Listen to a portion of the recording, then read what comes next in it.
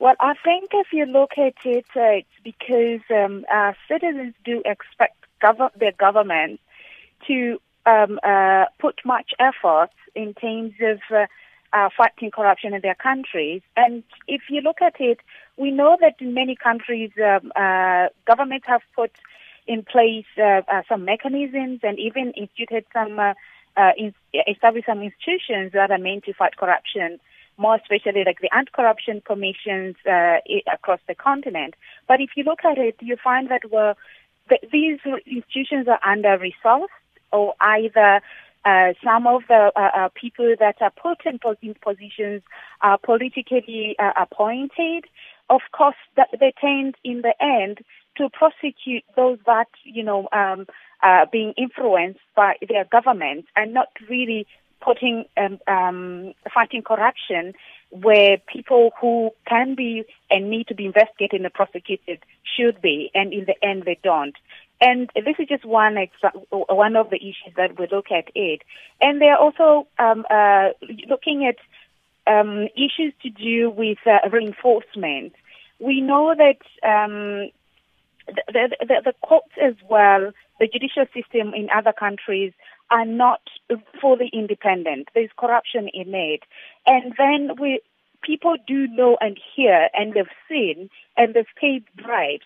And obviously when you ask them, they will be in a position to tell you that, sorry, we expect our government to really do better in fighting corruption. And yet, if you look at it, 18 out of 28 governments, we've seen that they are really fully failing to address corruption by a large majority in our survey over the past 12 months. And what was also, eye-catching in this report was that across the region, the police are seen as the most corrupt group. Yes, it is. In fact, it's not just that the police are perceived as most corrupt, but when it comes at in the six key public services where we interviewed people, the police as well, together with the courts, they have the highest rate of bribery. So it's not even only being perceived as corrupt, but also that's where people also paid the bribe. And that is also in line with the private sector and the police, which are the ones who came top. But when it came to the conditions where people paid the bribe, the police and the courts were high. But we need to indicate that, well, this is consistent with the previous surveys that we've made, and which highlights that there's lack of progress made in addressing bribery in these two key institutions, which are very crucial for citizen security and the rule of law. So I guess there's something that needs to be done in order to ensure that, well, the police and the courts indeed are kept this disease that, as we call it at the moment, of corruption. What was also interesting here, Ms. Nyasulu, was that business executives, they were second to the police and court officials, which was really interesting because they came in ahead of government officials, for example. Yes, it is. And this, as we've highlighted in the report, that indeed the police and the business executives are seen to have the highest levels of corruption. While we know that the police have regularly been rated as highly corrupt, the strongly negative assessment of business executives is new compared to the previous surveys that we've conducted. And it translates in the business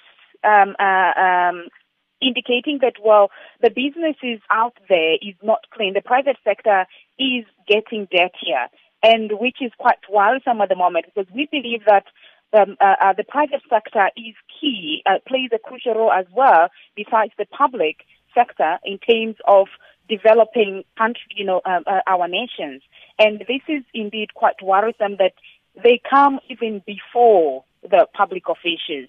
And it's something that we need to look into, and ensuring that, well, the government as well, and we're calling upon the businesses that, well, they need to be transparent in terms of reporting their operations, their activities and revenues on a country-by-country basis in order to build public trust and dispel perceptions of corruption.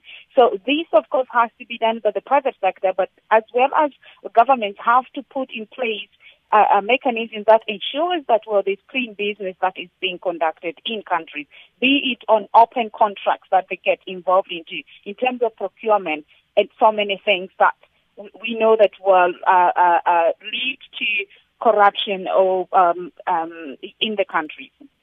And which were the top 5 countries that were the most corrupt according to this report? Well, the most corrupt countries where we look at it in the report, mainly it was in Liberia, where people paid the bribes. Liberia, Sierra Leone, and in Nigeria as well, where people managed or were forced to pay the bribe. And the least corrupt countries? If you look at the report, most of the least corrupt countries are Botswana, Lesotho, Mauritius, Namibia, are getting there. But then that is where people did not pay the bribe. But then in other countries where citizens felt like the corruption has decreased, you're looking into Burkina Faso, Ivory Coast as well. And just finally, Ms. Nyasulu, were you able to determine what the major factors were that possibly influence people's perception that corruption is on the rise in South Africa?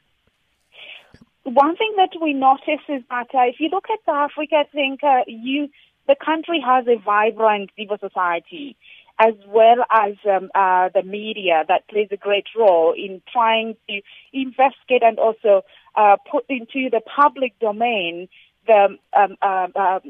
any corruption scandals that happen, and which means that you inform the people and the people are able to discuss openly some of these issues. So because they're constantly being, scrutinized as well as debated in communities, on radios, in the public domain, which means that most people are much more aware of that.